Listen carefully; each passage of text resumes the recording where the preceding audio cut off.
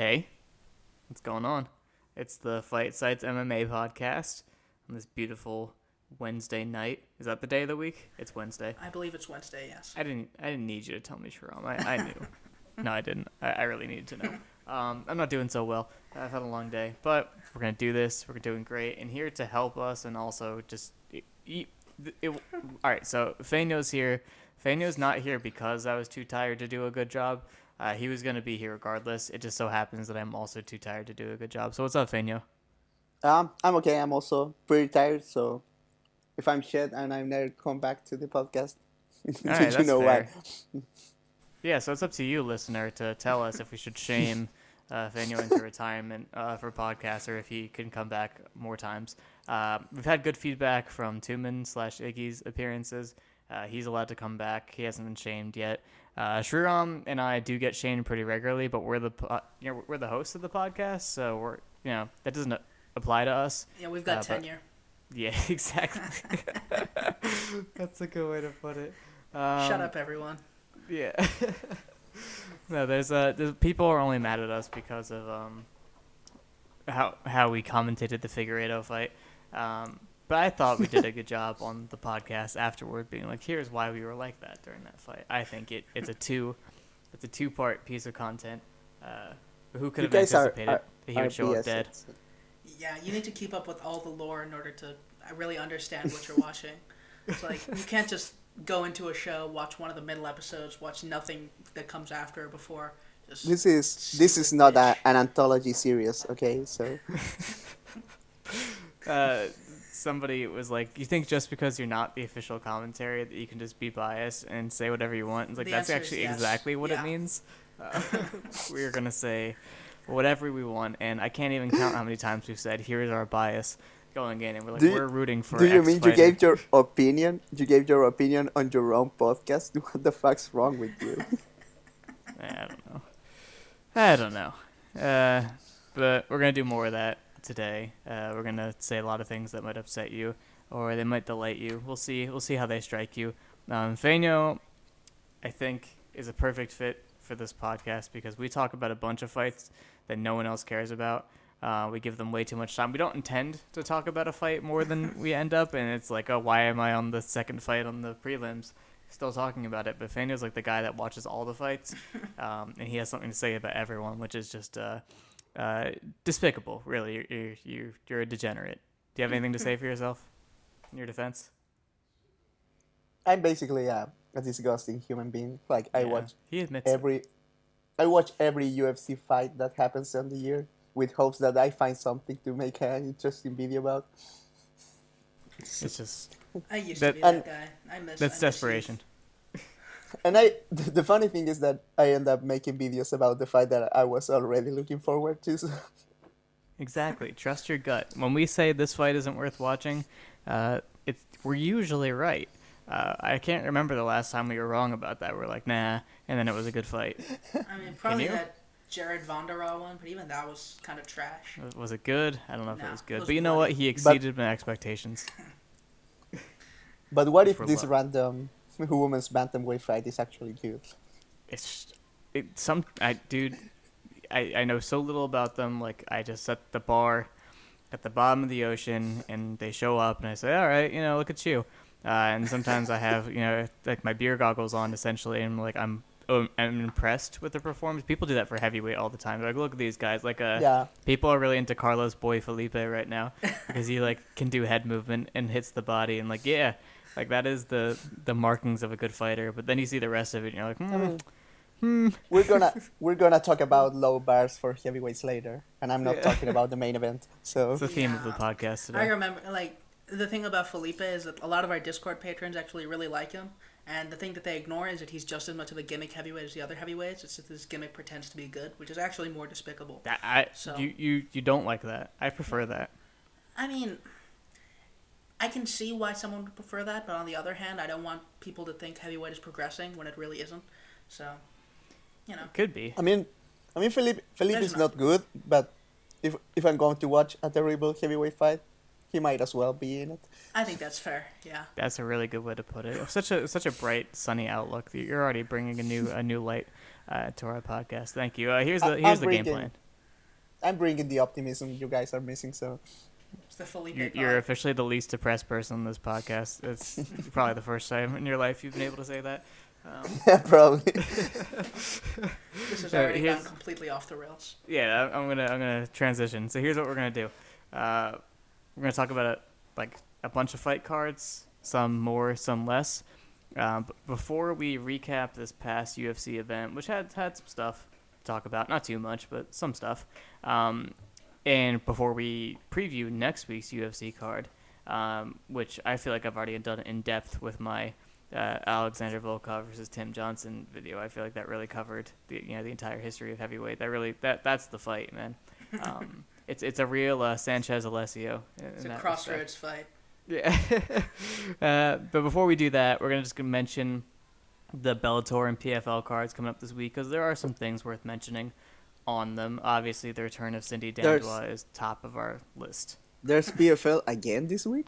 There's PFL pretty much every week. It's the season, so they just go back to back to back, and they shift. I just found out that the playoffs are just 2 fights, so they don't make any sense actually. I feel like they used to have more fights in the seasons. I think some guys just have 1 fight, but they got a first round knockout and they are qualified already. So that's it's fair. so silly. Yeah, Rory McDonald should not be in the playoffs because he lost to Gleison Tebow. That's not allowed. If you lose to Gleison Tebow and you're Rory McDonald, you don't get to be in the playoffs. And Tebow is out. Rory is in, Tebow is out. That should be negative points. Losing to a non-playoff team. What are we, ball sports? It's not acceptable. Anyway, so let's talk about those cards. Let's do that. The one that is going to happen first is tough to say because they're both on Friday. Oh, well, there's time, so look at Tapology. All right, PFL is first by a half hour, so you win. This PFL card is not that good, but there are a few fights that I definitely want to mention. Like the ones that we previewed before, like the 45s and 55s purely cards, they've actually been really strong top to bottom. Yep. This one's not.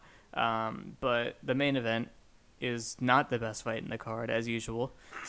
That's pretty much never the case at PFL. It's Kayla Harrison for her 10th fight. I can't believe they found her 9 people to fight so far. That's great. She is, and I'm surprised she hasn't already fought her opponent, Cindy Dandois. That's amazing. I thought that would have been the first person she fought. But no, Cindy Dandois is going to be her opponent, and you know what? That's probably her most interesting opponent so far because at least she's a grappler, right? Isn't that her thing? Isn't that how she wins? Yeah, she certainly doesn't win by striking. No, I don't think she's ever beaten anybody by striking. If you've ever seen the Can't Be Touched compilation of Cindy Dandois striking, you should definitely check that out. Yeah, I just wanna highlight that Cindy Dandois' nickname is Battle Cat. Battle Cat. That's a good. The Battle Cat. That's a really good nickname, but she doesn't deserve it. Is that too mean to say? I'd like to give that to. If she beats Kayla Harrison. I mean, fair enough. Yeah, that's true. Yeah, no, that'd be cool. That'd be cool for her. Kayla Harrison, obviously, I think she's. I don't think it's just women's judo. I think she might be the most credentialed American judoka. Is that right?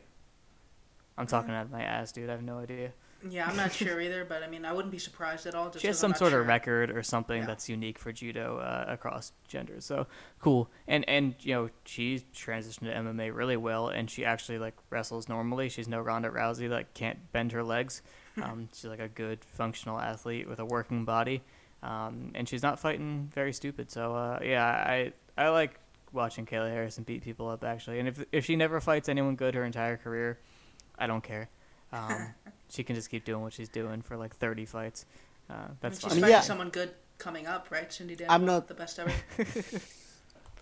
I'm not gonna pretend I like Kayla Harrison, but I respect that she's actually pretty well rounded, despite having huge advantage in a single area that she could easily push forward like Ronda used to do.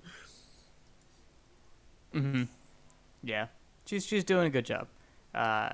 And she's I don't know if she still is or was or what's happened with their relationship, but she was with Tony Martin, aka Anthony Rocco Martin, for a while. They were an item, so he rubbed off on her. Oh yeah, I remember. He said, "Just be good," and she said, "Okay, but I'm athletic.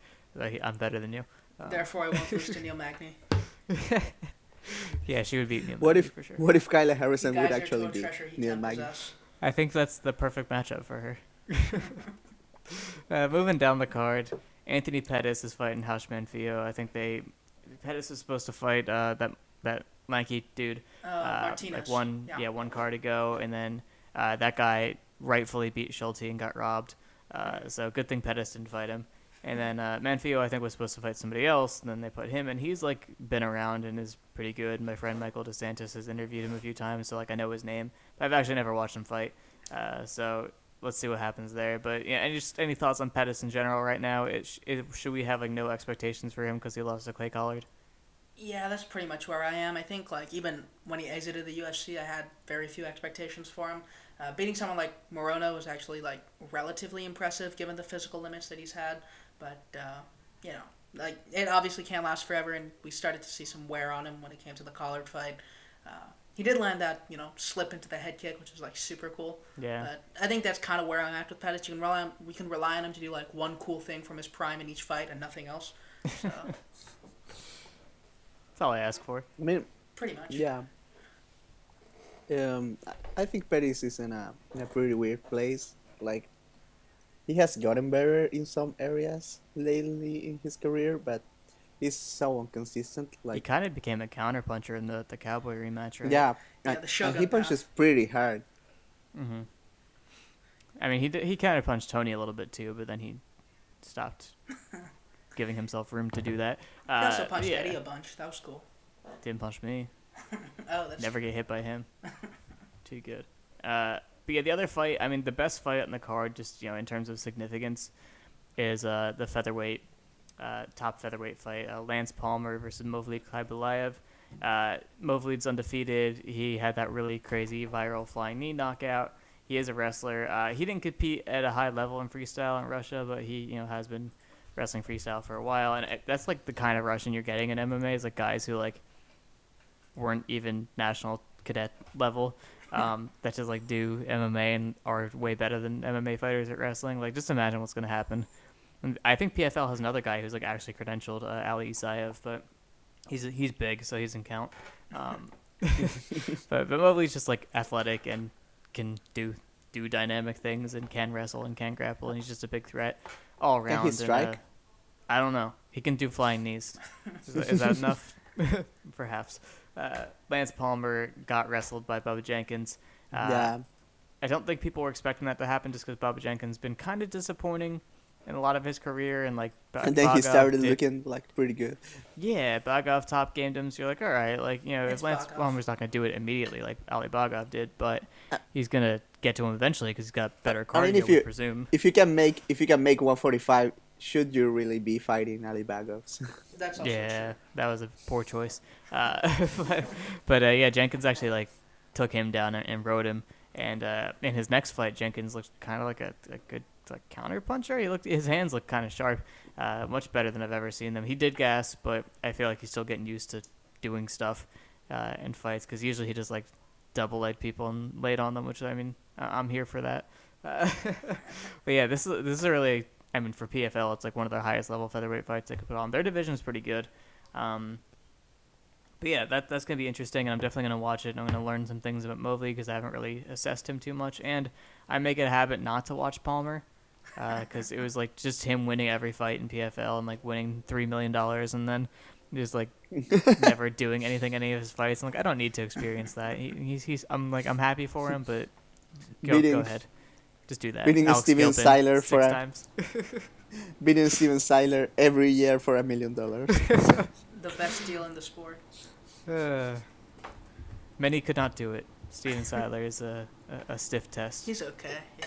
He looks like nothing. Yeah, he's actually right. Kind of good. No, he's not good, but he's all right. punches super hard despite looking super non-athletic. Yeah, you just don't expect him to have anything for you. You're shocked when he does stuff. But yeah, that's pretty much it for this card. No, that's actually completely it. That's it. So there you have it. There's I'm going to say 3 watchable fights, the ones that we talked about. I'm calling Kayla Harris and Cindy Dandwell watchable. There you go. I'm going to watch it. Or a ringing endorsement. Yes. Bellator. Another card where I wouldn't necessarily say the main event is the best fight, but I can't really pick a better fight, so maybe it is. But so the main event is Tim Johnson versus Fedor's boy Valentin Moldavsky at heavyweight. Obviously, it's for the title. It's for the title. For the interim title. Who is their champion? Bader? Bader? Might be Bader. Bader. Yeah. Bader got knocked out by Nemkov, but that was the light heavyweight belt. Yeah, I'm pretty sure. But yeah. Wow, we could get Tim Johnson versus Ryan Bader. What a treat. Yes, it's Bader. Oh my god. Okay. God. That's incredible. What a great promotion. Oh boy. Obviously the champion Ngannou will have to start calling them out right away because that's what a true champion would do. Is the most significant champion of another organization would be Tim Johnson, obviously, if he wins. But yeah, that's happening. Any UFC champion that's not calling out the Bellator champion is a fucking pussy, okay? Yeah. I don't respect them. And yeah, just it's funny because Tim Johnson, I did for Bad Calls this week. I watched Tim Johnson versus Volkov, who's headlining the UFC event, and Tim Johnson won that fight. He won the first 2 rounds. Was actually getting beat up a little bit in the first round, and then he just dropped him super hard and beat him up on the ground for the rest of the round. And he definitely won that one. In the second round, he just kind of beat him normally. In the third round, he got beat up, but not too bad. So yeah, he beat Volkov, and now Volkov's headlining, and it's just, I hope he wins the Bellator belt because that's hilarious. Incredible. Moldavsky beat Linton Vassell, which is really the only person on his resume that I think means anything. Made like Roy Nelson, that's super old and shitty. Yeah, Vassell's also not super impressive. I think Vassell's better than Roy Nelson right now. He's also not a heavyweight, so there's that. Yeah. He also beat Ernest James, who wrestled at Edinburgh and who I've seen wrestle in person, and he's just a gigantic person. Isn't Javi Ayala like kind? He knocked out Kharitonov, I think. Yeah, I've seen him fight. He just doesn't always seem that impressive. Yeah, he did knock out Kharitonov, but it was like a super quick KO. Didn't really say a whole lot, but he does have a win over very old Mir, so who knows? Don't we all? Yeah, getting killed by Czech Congo does not say great things. So that's the main event. I could miss that. I just want to see the result and see that Tim Johnson won. Liz Carmouche is fighting Kana Watanabe for most jacked women's flyweight award. They're both so jacked. That's all I have to say about that. Yeah. Kana Watanabe bends frying pans. I think that's her special talent. And just names that stick out. There's Miles Jury versus Sidney Outlaw. Yeah, Miles Jury versus Sidney Outlaw. Sidney Outlaw's a good guy. He was on our racism panel where we broke down and analyzed racism. No, that's kind of what happened. He was on that with Curtis Blades and a bunch of other people, so he was cool. Sometimes he didn't know what we were talking about and he didn't answer the questions correctly, but he had the spirit, for sure. You guys know... I've met him, so... Did you guys know Miles Jury is like a YouTuber? A what? A YouTuber. He has a YouTube channel. Oh, he's a YouTuber. Yeah. He said that in an interesting way. Yeah, what's his YouTube channel about? He's like a story time about his UFC time, and he breaks down like how little money he earned with each fight. He breaks down how much he pays his team and all that stuff. It's pretty cool, actually. I forget who it was, but someone told me he's not cool. But yeah, we'll see. No, I mean I'm talking about. He's fine. Yeah. I'm talking about the YouTube channel, not about. Well, that makes him automatically cool, being a YouTuber. But yeah, that's kind of an interesting fight for Bellator. I don't know what Bellator's rankings are. I'm never gonna look at that. They're ridiculous, but they're probably both top 10 Bellator's lightweight division. So it's something. Daniel Weichel is actually pretty good. I don't know if he's good now, but he was historically pretty good. And this Keone Diggs character, I watched him fight in LFA a couple times. He's very dynamic. I think he's actually a grappler, but I swear to God, he hit somebody with some ridiculous armed Superman punch and knocked him out. Made him think of someone else. But yeah, he's he subbed Derek Campos in his second Bellator fight. That's pretty good. All right, yeah, that's a good fight. And Miles Jury, Sidney Outlaw, Christian Edwards. Do you ever watch him? No, I haven't.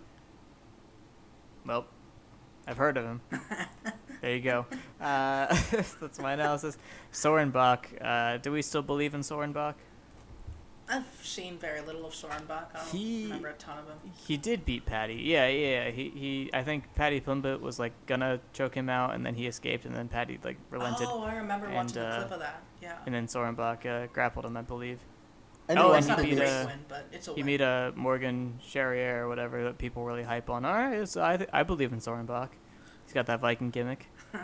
If you beat Paddy Pimblett, you're not necessarily good, but you're good. But you're not bad. Because you're not awful. You're good because you beat Paddy Pimblett. You're not soul-crushingly. It's at 155. I don't know if they were at 45 before or what, but it's at 55, which is funny because the guy who's fighting him is Joey Davis's last opponent, Bobby Lee. So it's just funny that you're going from fighting Joey Davis to a guy that maybe was a featherweight, or maybe I'm just imagining that. Who knows?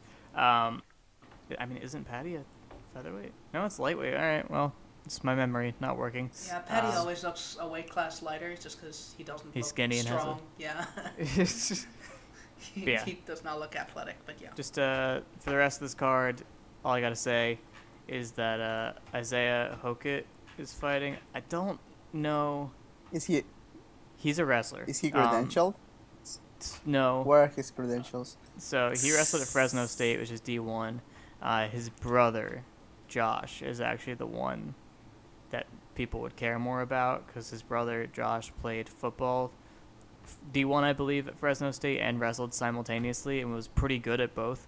It was like ranked as a wrestler in a decent enough weight class. So like that was pretty crazy. I don't know if his brother's the same type of beast, but it's possible. So I mean, he's a prospect.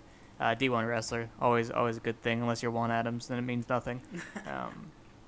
But yeah, and the guy that subbed Ed Ruth and lost to Johnny Eblin, Taylor Johnson, he's fighting, but I don't think he's actually good. I think Ed Ruth is just not good. And one more, John DeJesus, who got knocked out by Pico. He trains with my friend Alan in Pittsburgh. Shout out to him. He's fighting.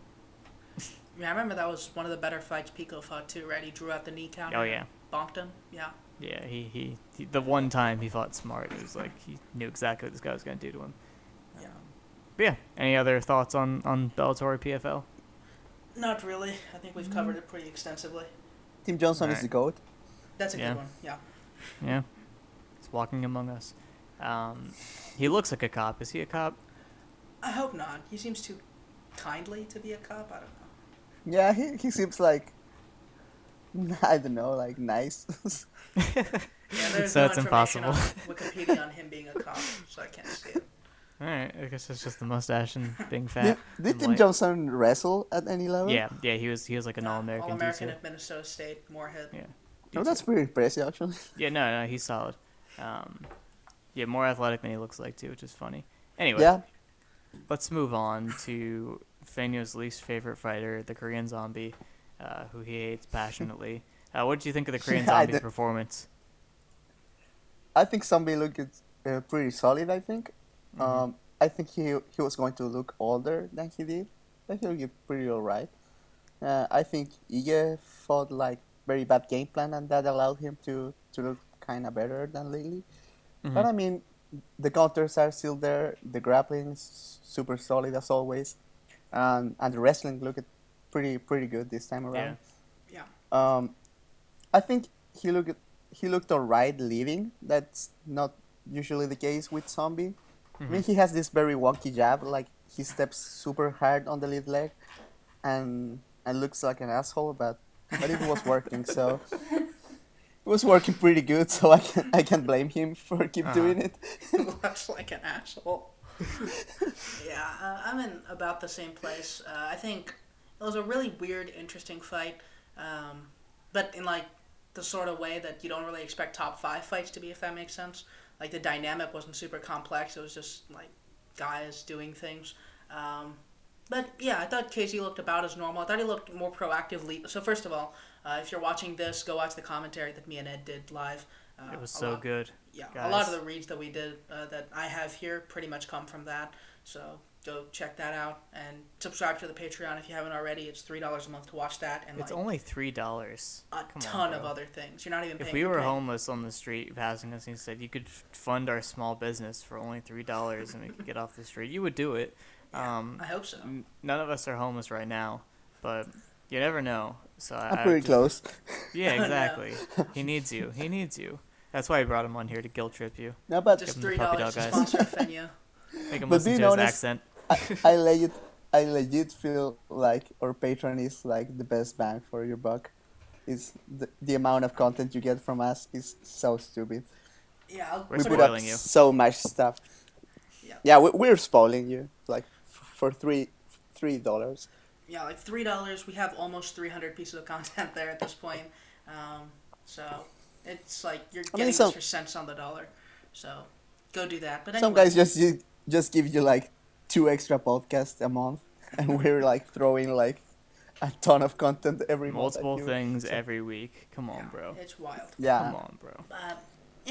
On Ige KZ, I thought a lot of it hinged on KZ being pretty solid at using his length advantage, both in terms of leading and with that long wonky asshole jab, and in terms of when Ige had to cover a lot of distance, KZ would just left hook and move away, and a lot of the fight on the feet was Ige figuring that out, because a lot of what Ige did was he'd burst in on a straight line, try to cover all that distance at once, either get bonked with a left hook or KZ would just be out of range and it wouldn't work. So it looked like KZ was commanding the action, even if he wasn't really doing a ton for a lot of it. Like the first round was pretty close. I think all 3 judges gave it to Ige, which is surprising to me. But it was It was close. It was super close. It wasn't a fight where it looked like Ige was having an easy time until about the middle of the fight, on the feet at least, where Ige started to feint and draw out the left hook, and KZ didn't really have much of an answer past it.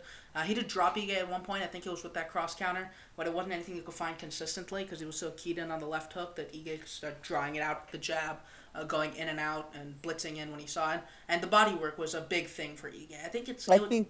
Oh, go ahead. Yeah, my initial read was like Ige is good at pushing his advantages, but he was super terrible at doing that in this fight. Yeah. If he did a certain combo and it worked, he didn't go back at it until the next round. It was weird, and he kept insisting on the wrestling. I don't know if it was an ego thing or something, but Zombie was schooling him every time they tied up, and he just kept tying up with him. It's so stupid. Yeah, I mean, I think it's interesting because you could kind of contrast it to the Calvin Kattar fight, which he also lost to a big jabby counterpuncher.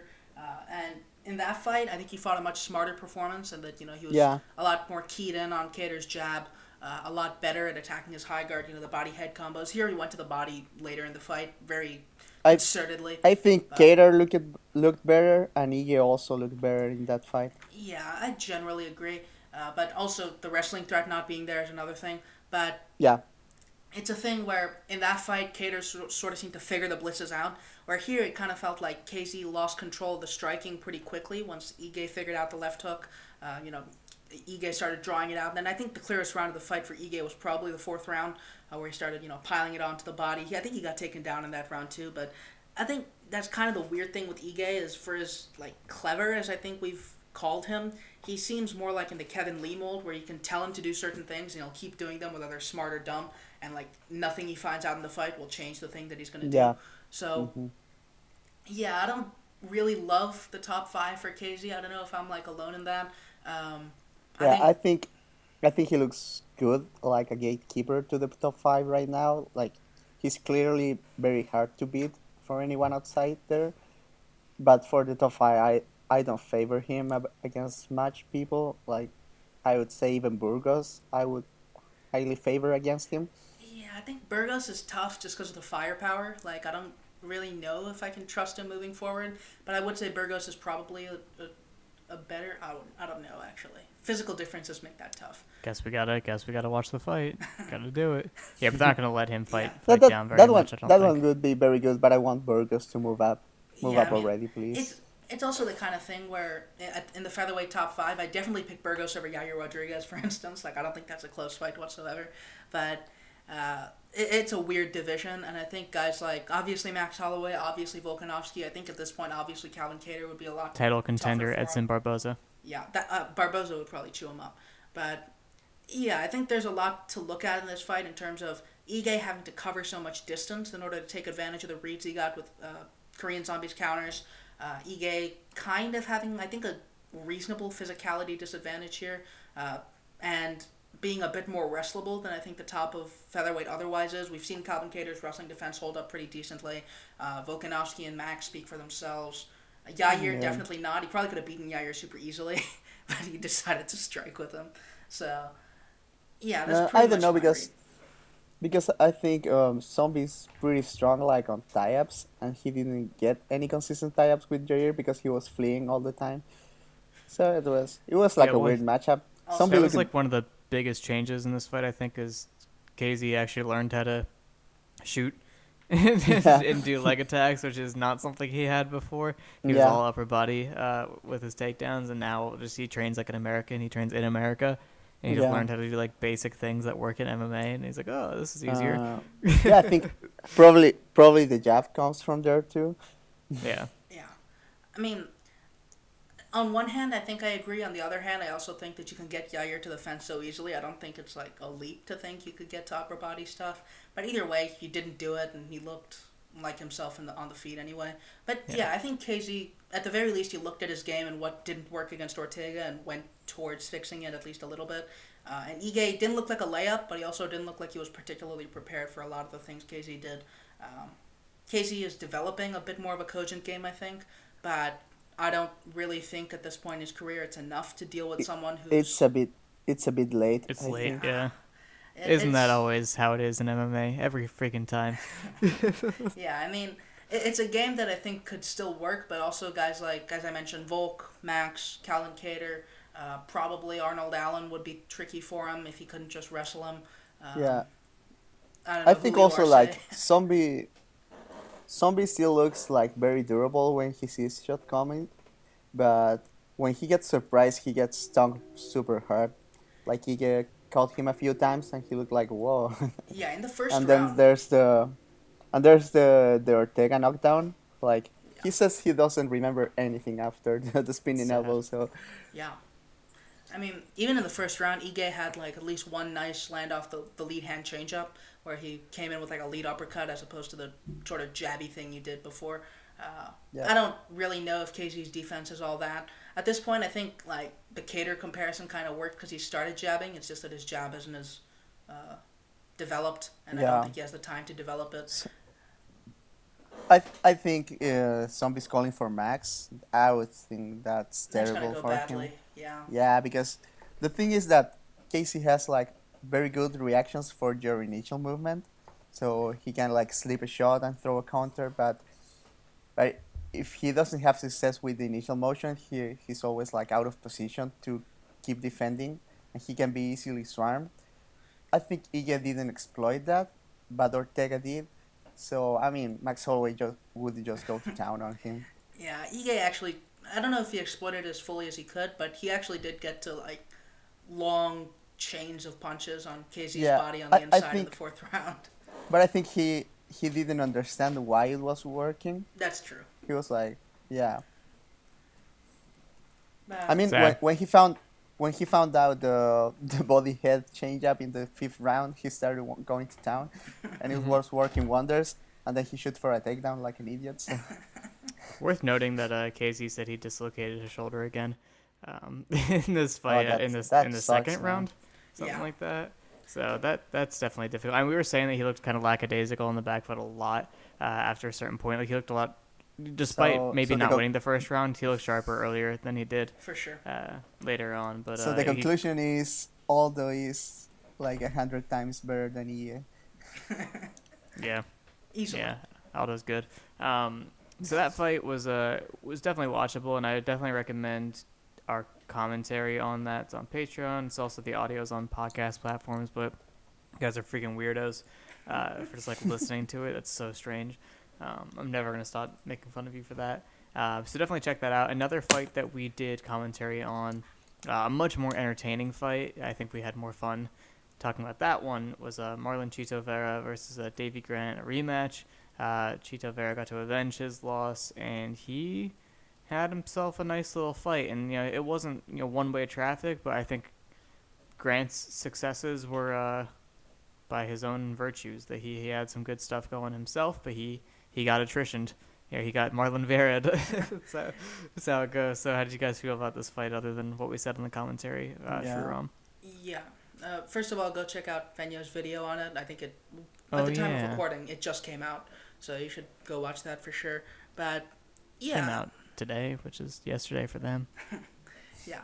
So pretty much just the quintessential Chito performance. I think we saw pretty much everything we've seen from Chito, and not really anything particularly new, but tons of fun as a fighter, pretty much all the time.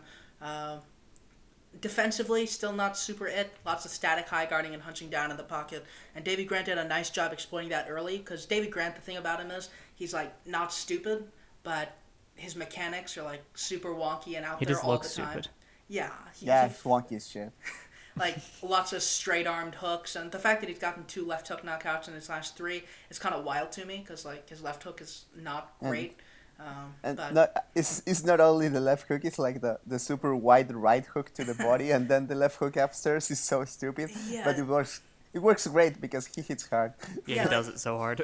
Yeah, it's a clever combination that shouldn't work as well as it does. But he did a lot of body head here against Chito. He went to the body as Chito hunched down and got to the high guard. But Chito did figure the fight out. The attrition kicking worked out well from the first round, I think. Davey Grant's leg was sort of getting hurt. The teep kick at the center was really nice. I think he had at least one teep when Davey Grant jumped up in the air to threaten something, and Chito just teeped him. Front kick from the rear leg was nice. He was going for the flying knee and just got teeped. It was nice. I love watching that. But where the fight turned, I think, was the clinch, and that's generally where the fight turns with Chito. Clinch entries look very nice on Davey Grant's punches, because the wideness of his shots generally gives you that sort of leeway. Yeah. So there was at least one time Davey Grant went to the body super hard. Chito just grabbed him and hit with 4 elbows, 3 of them those little vertical, choppy elbows. The thing going, especially because Davey Grant doesn't change levels very hard when he goes to the body. So the neck is just there for the taking for the collar ties, and Chito figured that out and start killing him with the elbows. Yeah, the thing with Grant, I think Grant and his team they were approaching Chito like he was Cerrone, start very hot to catch him cold. But the thing is that Chito starts slow, but it's not easy to hurt early. Yeah. You hit him a lot, and it's easy to win the first round against him if you're good, obviously. But I think Grant burned too much gas on the first round trying to hurt Chito, and he didn't actually. And that's terrible news for the next 2 rounds, because Chito's going to beat you up. Yeah, pretty much. I think a lot of guys make that mistake with Cheetos. Andre Ewell had a pretty clever idea. The same, similar to Davey Grant even, to just go in, hit the body really hard, pressure, try to get him out of there early, and he didn't, and he got beat up in the second and I think early third. So, that's kind of the trap that you have to fall into with Cheeto, because if you start slow, you're never going to build up that lead. But it's Cheeto's relatively tricky to beat. I like to see him fight fairly highly up the rankings, but yeah, it was a really fun fight. I think it's confusing that Davey Grant didn't get to his win condition the first fight, which was the wrestling and top game, until Chito started bullying him in the clinch, and then Davey got a trip. But he fought as good a fight as I could have expected, given the difference between the two in skill that I expected going in. But he was already pretty tired when he got the first takedown, so when Chito escaped, he was like, oh, fuck, no. Speaking of punching mechanics, Seung-Woo Choi knocked out Julian Erosa pretty quickly, and it became obvious within the first 30 seconds that it was going to happen, because they were exchanging, and he was coming within an inch of just smacking him on the chin with his left hook. He was punching so fucking hard, he's gonna get him. He's the weird tall guy that hooks like he's a short guy, very compact, very very hard. Yeah, I've gained some appreciation for Seung-Woo Choi, I think. He's lost to good fighters. Yeah, right? Gavin Tucker, Musar. those are two tough debut opponents. And Jai Woon Kim in 2017. That guy's probably real good. Yeah, I don't know enough about him, but I think he looked. I picked him in this fight because he looked very improved in the Salal fight. Yeah. He looked sharp there, and I was like, Rosa is like the similar kind of wonky that Salal is. But Salal is like a lot more active, so I figured out like he was going to get hurt. He was going to get hit hard, Yeah, and apparently he hits like 10 times harder than Shane Woodson. Yeah, I mean, I enjoyed this fight as long as it lasted. There were a lot of like little left hooking exchanges that, as Ed mentioned, it looked like Erosa was kind of landing, but like flappily, and Sengwoo Choi was like it was a lot tighter hook, and it was missing until Choi like he feinted in with the right hand, I think, and just hit him clean with the left hook, and that was like the only thing you needed. So yeah, pretty much like a short fight, but I think I'd like to see Sengwoo Choi against someone a lot better. I think he'd be competitive. I think both Tucker and Movesar had a lot of success on the ground with him, so that's an obvious hole. But he's also really big, so that's another thing. Any other fights? Matt Brown versus Diego Lima was fun. Well, hold on, sure. You're skating past super athlete Bruno Silva. Oh. Who can generate a weird, crazy amount of power from these bad arm punches from guard. Like, I was like watching the replay. I watched it so many times. I'm like, how did he hit him so hard? Like, I was trying to take notes. I'm like, I don't understand how he did that. But I kind of like with Davey Grant. It's like he's clearly swinging his arms super hard.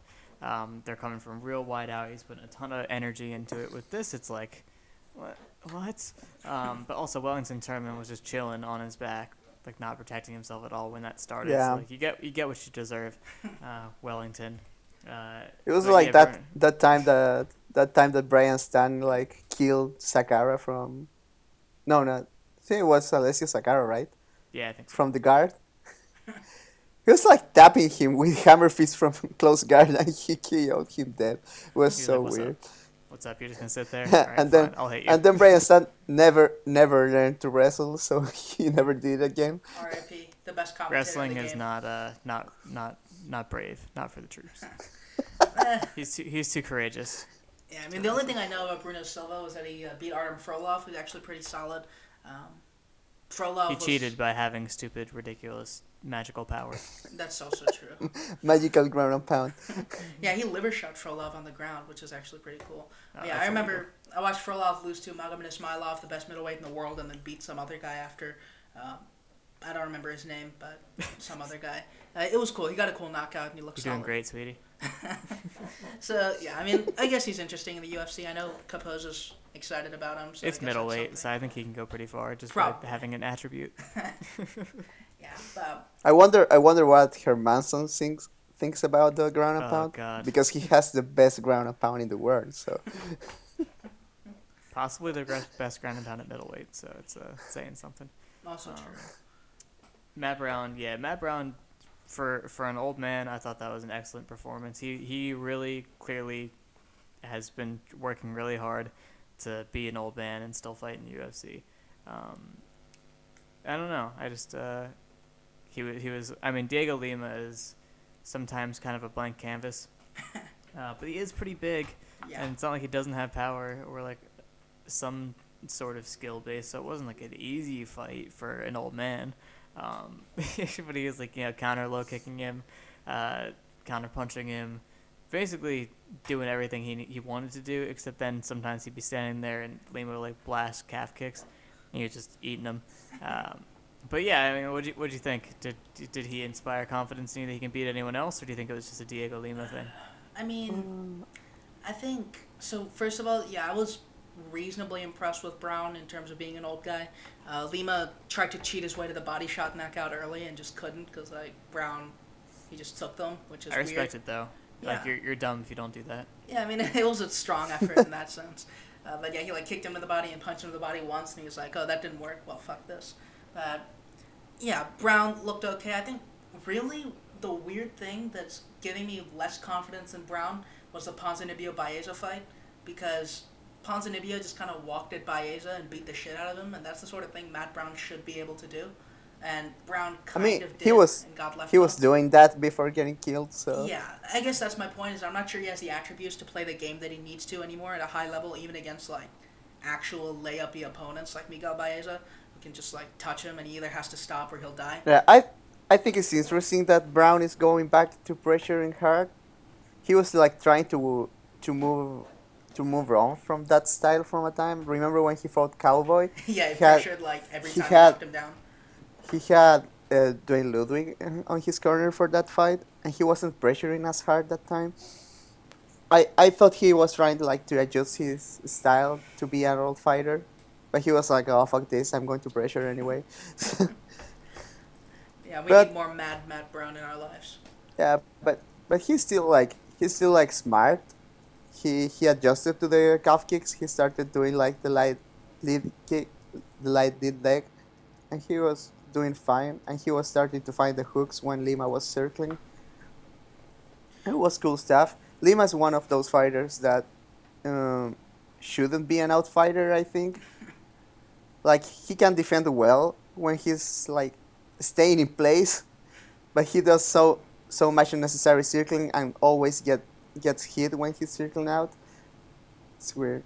He's, like, trying to be Frankie Edgar. Like your brother, you know what I mean? It's like, your brother is more successful than you. Am I going to insult him by not trying to emulate him? But also Douglas, like, he moves better than Douglas. Because Douglas like doesn't even move on the outside. He just stays there. I mean, I would hope he moves better than Douglas out of double underhooks.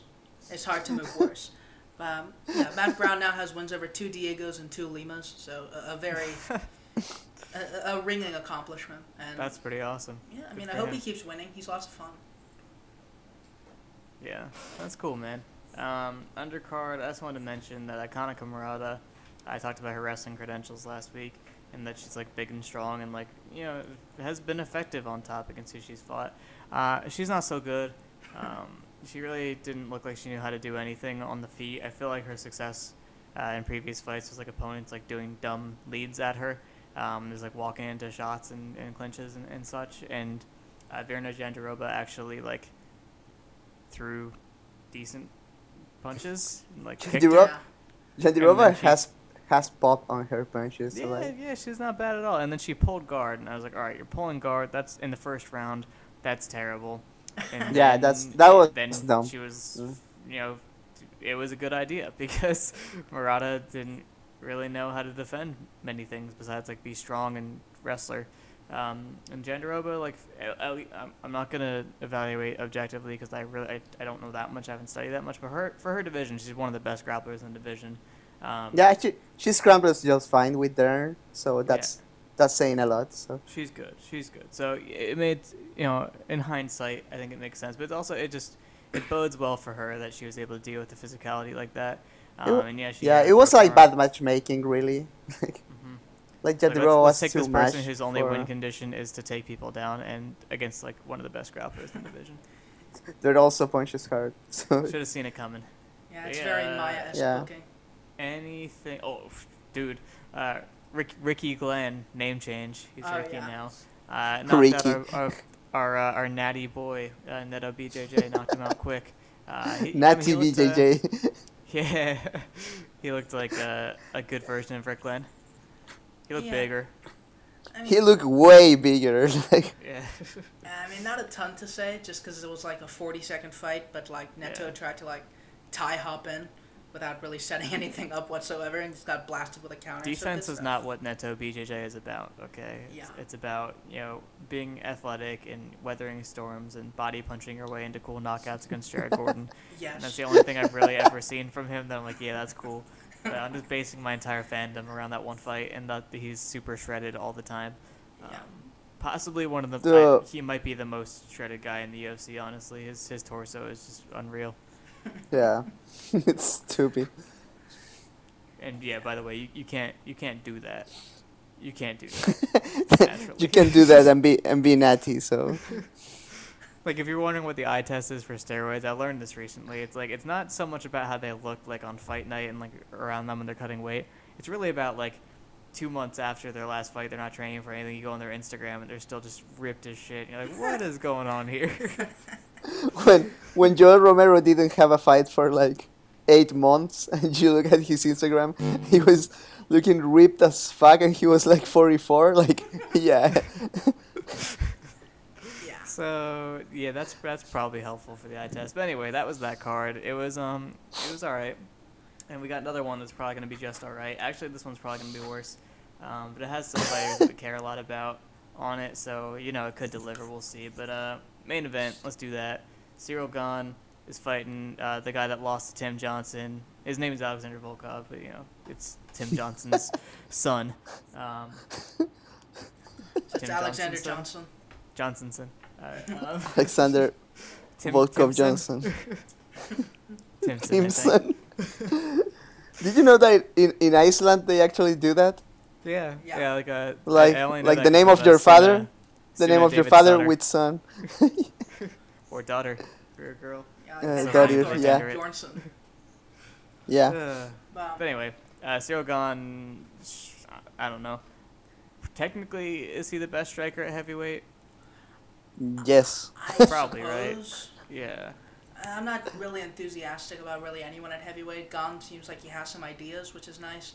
Gun to your head, Sharon. Enthusiasm for a heavyweight. Is it gone? Fine. I mean, now that Stipe's shot, I don't think there's really any competition, so I guess there's that. But, yeah, let's go with Gane. Fine.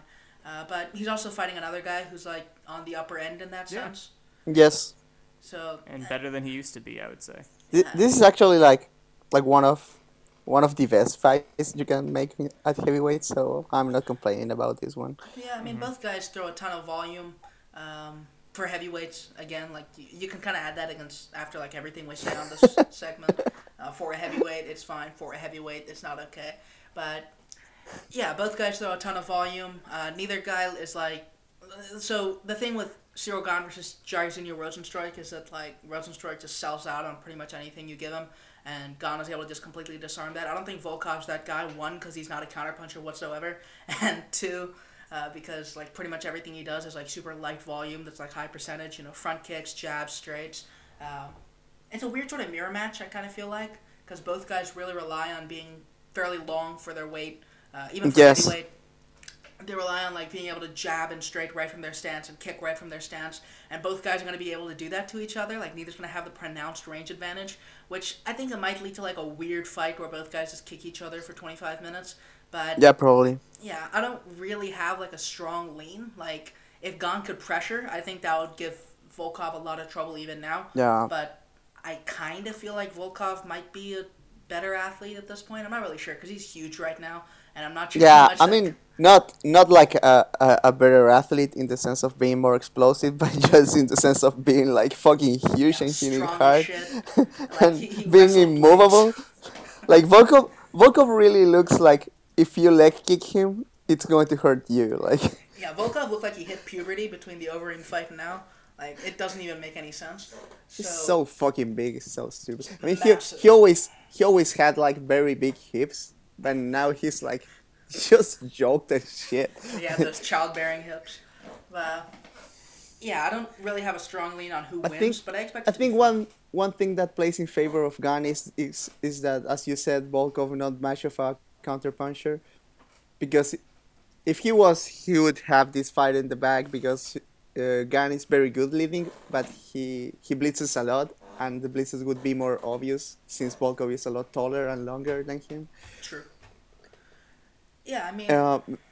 Gane might be mechanically the best counterpuncher. I mean, not mechanically, but like technically the better counterpuncher. But when Gane like throws anything that's not as straight, he loses like all his power and he can't hurt people. So yeah, Gane's rear hand is gross.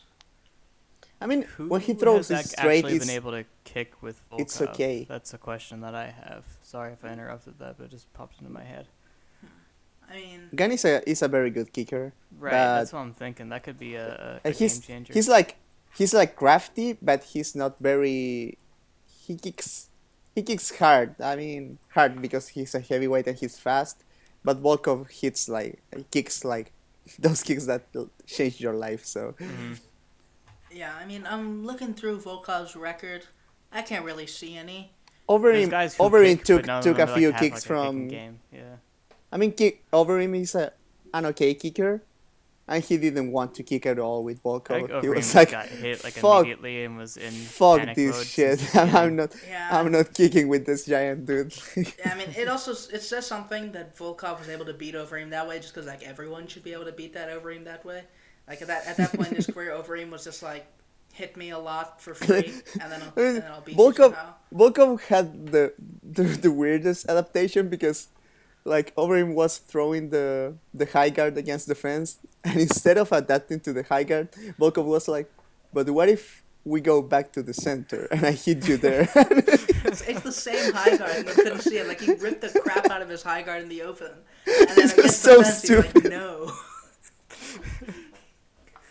But, you can only expect so much at this division. I expect this to be okay. You got to stick to the game plan, bro. The game plan was not to fight against the cage. Doesn't matter if it was working. You got to go back. Masterful execution. Yeah, I feel like that's that fight. Ed, do you have any reads? No, not at all. I mean, the other thing is that Gunn goes to the clinch defensively a lot. And I don't know if he's going to like. Gunn ends up in the clinch a lot. Is that how you want to phrase that? No, because he actually early. I see. Yes. he actually goes to the clinch like consciously instead of just leading with his head first. But I don't think if he's going to like clinching with someone so big. I mean, it's hard to even grab collar ties on Volkov. So, like, Rim tried to clinch with him, and he was like, "What the fuck is this?" Like, yeah, I'd consider Reem a better clincher in like a pure sense too. Like even at that point, yeah. I mean, Gunn has like cool trips and can do like stuff in bursts, but in prolonged exchanges, I would expect Overeem to be better than him. Yeah, and he's also a better wrestler, so. That's true. Like, Gon has some subs, and I think people are like, oh, he might just heel hook everyone, but I don't really see it happening. Toe hold. Yeah. But, yeah, I mean, fun fight. I'm kind of hoping Volkov makes a good show of it, just because, like, the Gon hype is kind of weird to me, especially after the Rosenstruik fight. But I like both, and I think either guy fighting Ngannou would be fun, so I'm okay with this. Yeah. I think Volkov would be less fun because although conceptually I like in terms of what he does and what Ngannou does, I like the Volkov-Ngannou matchup, but then you just know he's gonna die. That if you just hit him once really hard, then it'd be done. You're like, well, that was a waste of a matchup. Whereas Gon, I feel like can actually deal with that a little bit better, and it's like a better attribute matchup. Volkov has like very stupid chin. I mean, other than the Lewis KO. I just can't unsee that. He has taken. Yeah. Also, Tim Johnson. He has taken huge. Oh yeah. Okay, you got me there. Tim Johnson just hit him with a big wind-up uppercut and put him on his face. Tim Goatson. So that's Cyril Gahn versus Alexander Timpson. Next we have OSP is fighting Tanner Boser. I don't want to talk about this fight at all, but I do want to say that Ben has only slightly backed off of his Tanner Boser good take, and now he's still better than what percentage did he give? It was like he 85%. said he's the top. He said he's the top 15% of heavyweights, and like we'll see about that. That's so specific. That's like those guys that makes predictions and say like this guy had 82.74%. Yeah, I mean. So I'm hoping to count up all the UFC heavyweights, and once Tanner Boser loses to enough of them that he's no longer the top 15%, we're gonna come for you even harder, Ben. You really boxed yourself into a corner there with that number. Shouldn't have done that. I mean, I'm not sure Boser lost to Latifi, but I was also really happy that Latifi got the decision, because despite Ben at this point. Also, Latifi being a cube, and it's fun to watch him win. Oh yes. Yeah, I mean Boser actually won that fight. Like that was a 10-8 round when Latifi almost got his eye ripped up. Yeah. Who did OSP fight at heavyweight? Was it Ben Rothwell? Yeah, it was Rothwell. I don't know if he had another fight there. Maybe he fought Alonzo Menifield at some point. No, but that was light heavyweight. So. That sounds like a light heavyweight. Okay.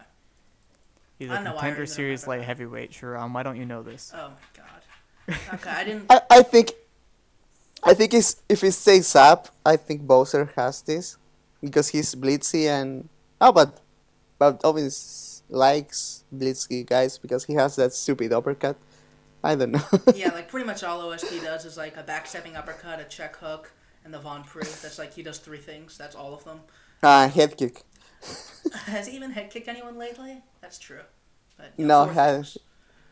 things. Wow. Yeah. Weird fight. I don't really care about it. What's the next fight? It's Barcelos Valiev, which is Yes. going to be freaking crazy, at least for the first round. Valiev is like real. I don't listen. I might be falling into the Khabib trap where people see Khabib putting 120% into everything he does and be like, he's so fast. And like, yeah, he is going pretty fast, but he's also that's full blast. Like that's as fast as he can possibly go. Like he's really burning on all cylinders right there. I think Valiev has a similar thing with his striking, where he kicks really, really hard and fast, like looks like a very athletic striker. He also strikes very athletically, and I don't know how long it lasts, because like the last time I watched him do that, he got knocked out by what's his face? Damn, we talked about him. Was that I don't Trevin Jones, right? Trevin Jones? Trevin Jones. He got knocked out by Trevin Jones. But he was beating him up before that and kicking the crap out of his body. So I think just like athletically, Barcelos was Jones caught by USADA? Yeah, I think it was like for some weed. NC for With Doesn't count. Doesn't count. yeah. That's like you should get another win. Yeah, that like athletically, this is automatically a really interesting matchup. Although I think Barcelos is like definitely the better guy with the higher ceiling, but Barcelos does kind of drop off later in fights. Yeah, and it's he is weird. a little older, so it's something could happen here. Yeah, I mean it's interesting because how many Gaston looked amazing in that featherweight fight he had against who was it? Who was that fight? Who are we talking about? Valiev? Holloway. Oh, On the Holloway fight. Yeah. Yeah, yeah. the Gaston looked insane there. It was kind of one-way traffic, though. I think that helps.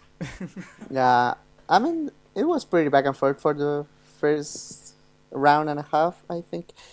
But then he dropped to bantamweight again, and then he was a wrestler for a while.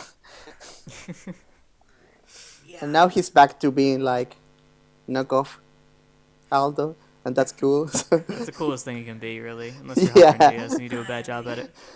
It's also a thing where he's knockoff Aldo while not even being that much younger than Aldo. If he's younger at all, I think they're like the same age. Actually, yeah. Yeah, like I'm pretty much at the point where I've resigned to Barcelos being like a Trinaldo more than an actual contender. That's a really cool thing to be. Don't say it with that tone of voice. I mean, like, oh my God, he might be the next Ronaldo. I mean, there's something to be negative about there, just because Trinaldo is like super cool at pretty much everything, but he never really got anywhere because he went on like this super long win streak, and he just got screwed over again and again and again, and not even at like the level Rafael Sunsao was, where it was like top 3 and he got screwed over again and again. It was top 15, and he had to fight like. He beat Paul Felder, and then he immediately had to fight Kevin Lee, even though he should have been fighting up at that point. Getting robbed by Alexander Hernandez. That's a career killer. Yeah. I think we can rely on Barcelos to do some cool things, but it's also kind of a thing where he's 34 right now, right? All the top contenders are younger than him. Barcelos is half a year younger than Aldo. Oh, what a relief. He's in his prime. He's in the prime of his life. Yeah, like he's older than all the top contenders with bantamweight. He's older than Rob Font, I believe, who's like, I wouldn't consider him a top contender. He's like on the fringe, so there's that. Okay, sure. But how old is he in fight years? I think he's like 9 or 10 years in, so I don't really know. Like nothing. No, that's not good either. Yeah, I mean, let's take a look. I mean, isn't 10 years like the prime? Yeah, 10 years is about the prime, but you also need to like when you're getting treated this way. It started in 2012, so 9 years. So I usually 9 years, but only like 17, only 17 fights. Yeah, but I mean, the mileage is enough, and when it comes to like gym miles and stuff. I think we're assuming he cuts a lot of weight too, which seems true. Yeah. Yeah, he's big as shit. Like here's the way I'd put it: is he is as old as Rafael Assunção was in 2017, and by 2017, Assunção had gotten just as many favors from the UFC and had already earned 2 title shots. So I don't think it really says good things about his trajectory, even if he's going to continue to be cool. But for what it's worth, he's really, really cool. Lots of Yeah, fun. he's cool as shit. Yeah. It's possible. Yeah, I mean, lots of fun jabbing and left hooking. Counter punching's really good. Counters in combination turns it into like I like how he played his overhand off his uppercut against Khalid Taha to get through the guard. Did the same with like that clinch knee as Taha tried to high guard. The cardio did drop off a bit, which is like an old man thing to have happen to you. But he was supposed to fight a Sung Sao at some point. That fight fell through. That He very can weird. he can check kicks and punch immediately. Yeah. So he's so knockoff Aldo sometimes. Yeah. Great wrestler, great grappler. Like he's very well rounded. It's just you wish he was younger at this exact point in his development. So, yeah, pessimism. Cool. Yeah, but Valley was a tough test for him. I'm interested in that one for sure. This feels like such a you fight, Feño, Andre Fili versus Daniel Pineda. I feel like you care a lot about this. I mean, I like Philly a lot. I don't even know why, to be honest. I mean, he fights cool. I knew it. Pineda's cool too. He's fucking huge. He's a thick boy. And he kicks his legs super hard. That could be trouble for Philly because lately Philly is like banking super hard on the jab from both stances. Philly likes to hit like a lot of reactive takedowns, and Pineda is like obviously thick as shit, so very hard to take down. And he's only like 5. It's listed here as 5'7", but it's probably 5'6", so kind of hard to take down. And Pineda change heights on him during the fight. And Pineda is also super legit grappler. Like he fucked up Gilbert's brother on the ground. Yeah, Herbert Burns. No, we're not calling him Herbert Burns. He's just Gilbert's brother. Mini Gilbert. But yeah, I don't have much to say about it, but probably going to be a lot of fun. Rooting for Philly here. Hope he wins. Yeah. I'm fine with either winning. I was actually kind of really unimpressed with Philly in his last fight. The Bryce Mitchell performance was not great in terms of like how his cage wrestling looked, and I remember him making some very weird decisions later in the fight. Yeah, you're team off now, bro. You need to be better than that. And he was defending takedowns all right at the first shot, and then he was like keep engaging with Mitchell. He did a lot of stupid shit in that fight. It's contagious. Bryce Mitchell gives you the stupid when he fights you. Yeah, I mean, obviously Pineda's not the same threat, but I also thought he got outstruck by Charles Jourdain, which, like, it's not great when you're at such a big athletic advantage. So, who knows? But, you know, Jourdain's also a lot of fun. Like, that's just my excuse to talk about him. Jourdain beats Pineda, too. Jourdain beats everybody. Yeah. So. Jourdain's the cool. Joker, baby. But, oh, yeah. Charles joke. I tried to do a joke on Charles Jourdain on Instagram because he said like, oh, I just learned today that it's whizzer and not wizard. I'm like, first of all, you idiot. But I didn't say that. I DM'd him and I said, oh yeah, it was invented by Johann von Wizzer, and then he didn't respond to me. I'm like, God damn it. Like, I love that. I love that bit. I didn't get to say no, not really. My friend did that to me all the time growing up. He always did it with Zipper to people. The same exact thing, Johann von Zipper, and we're like, yeah, that sounds right. He's like, no, it's because of the noise it makes. I was it's like the Duke sandwich, but that one's actually real. That one's real, yeah. But yeah, there you go. Charles Jourdain's cool. Tim means there's going to be a video coming out today, if you're listening on Thursday. Julian broke down Tim Means and how he's cool and does good stuff and has done it his entire career pretty much and is just a really solid Tim Means cool fighter. Yeah, always has been. Yeah, I mean... He elbows, he does straight punching, he does straight kicking, he can grapple. Beat the crap out of Mike Perry, that's always fun.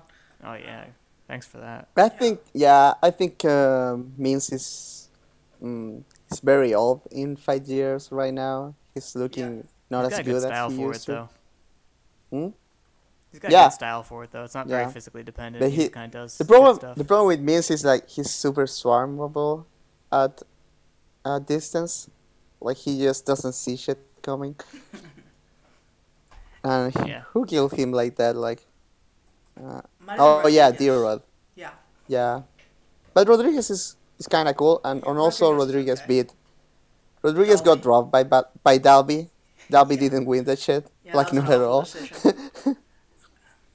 Yeah, I don't really have... I mean, the thing that concerns me here is that Dalby, he doesn't do much, like, actually impactful shit, but he's super active because he has a good gas tank and not much else.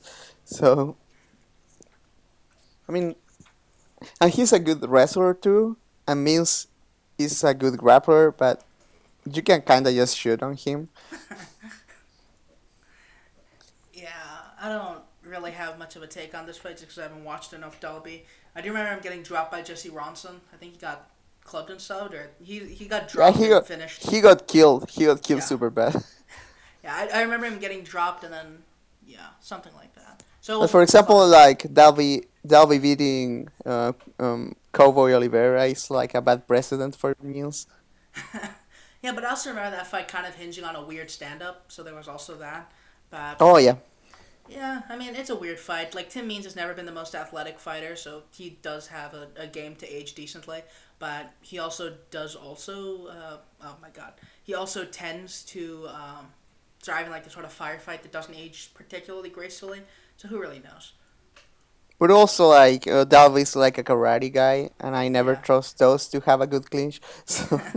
That's true. Yeah, Means might just clinch him and kill him there. Next fight. Hopefully. Yeah, that'd be fun.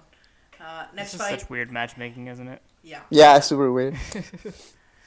Renato Moicano versus Jai Herbert. This is honestly the fight that makes me the most nervous, just because I've spent the last year or so talking shit on Jai Herbert.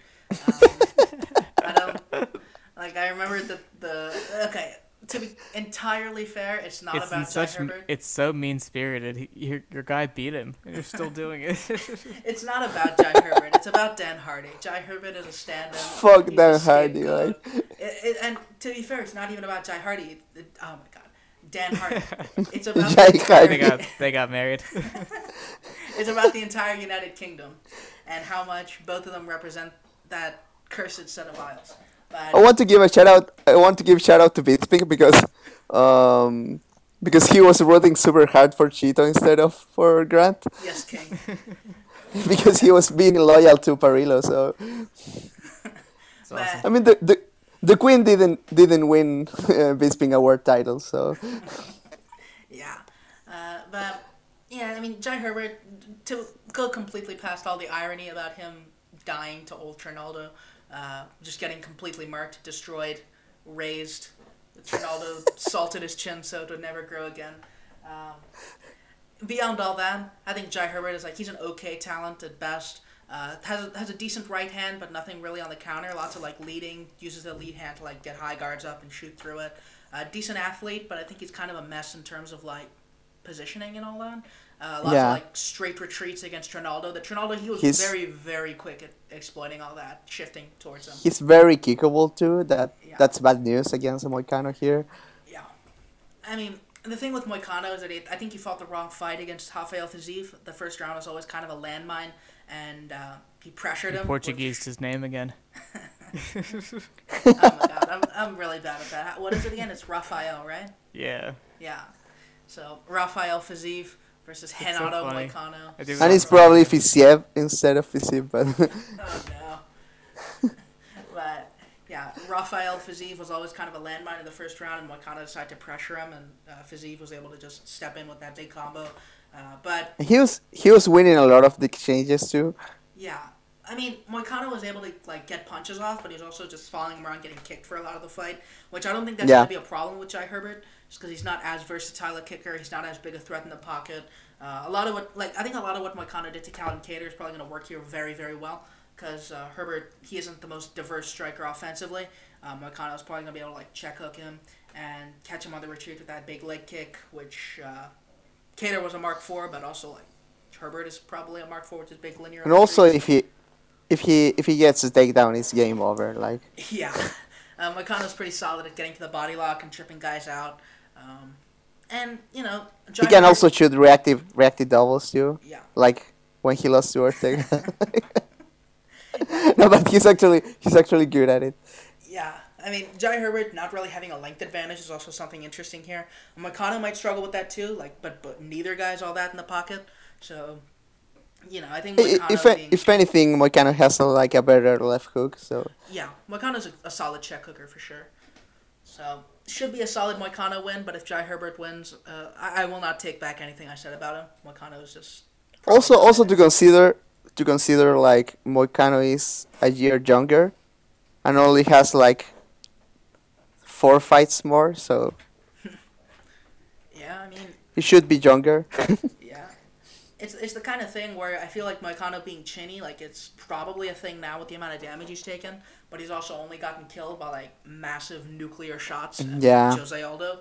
So, and Aldo, like, he didn't kill him as hard as TKZ or Fiziev did with like a single shot, but he saw an opening and he just went at him and didn't let him off the hook. So it's easy to explain those. He was also like super skinny at the 145 and got hit to the body, so Yeah.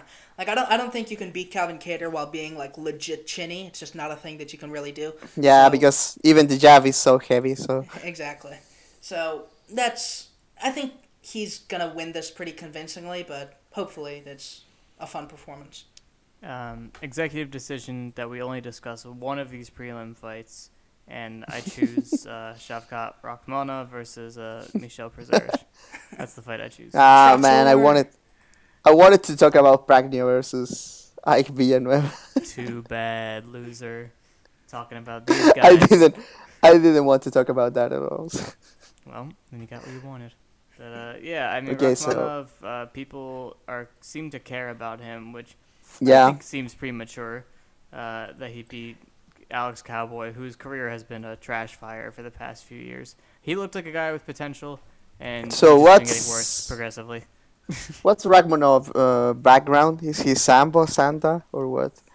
Combat Sambo. Combat Sambo, okay. Yeah, I just remember But he Rachmanov. pulled guard on a guillotine, which doesn't seem very Combat Sambo to me.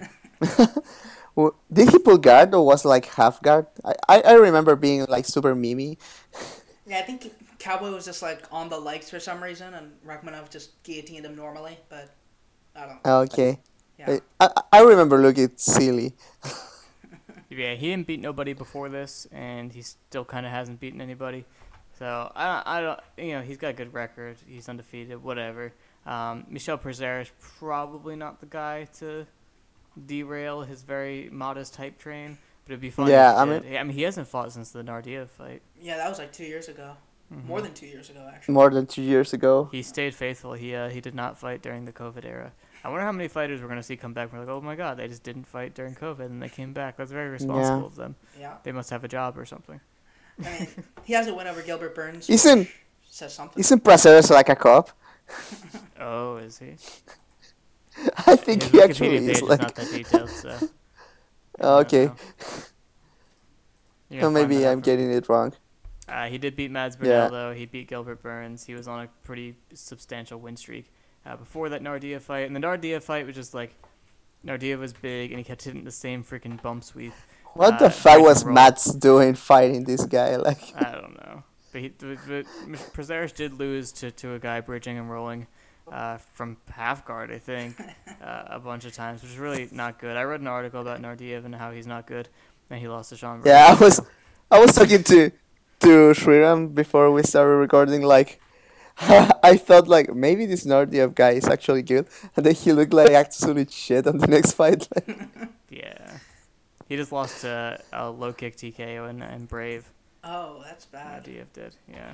Okay. So good to have written an article talking about. oh, he lost that super stupid fight to Chance Country. Remember that one? yeah, Yeah, that was bad. he got wrestled.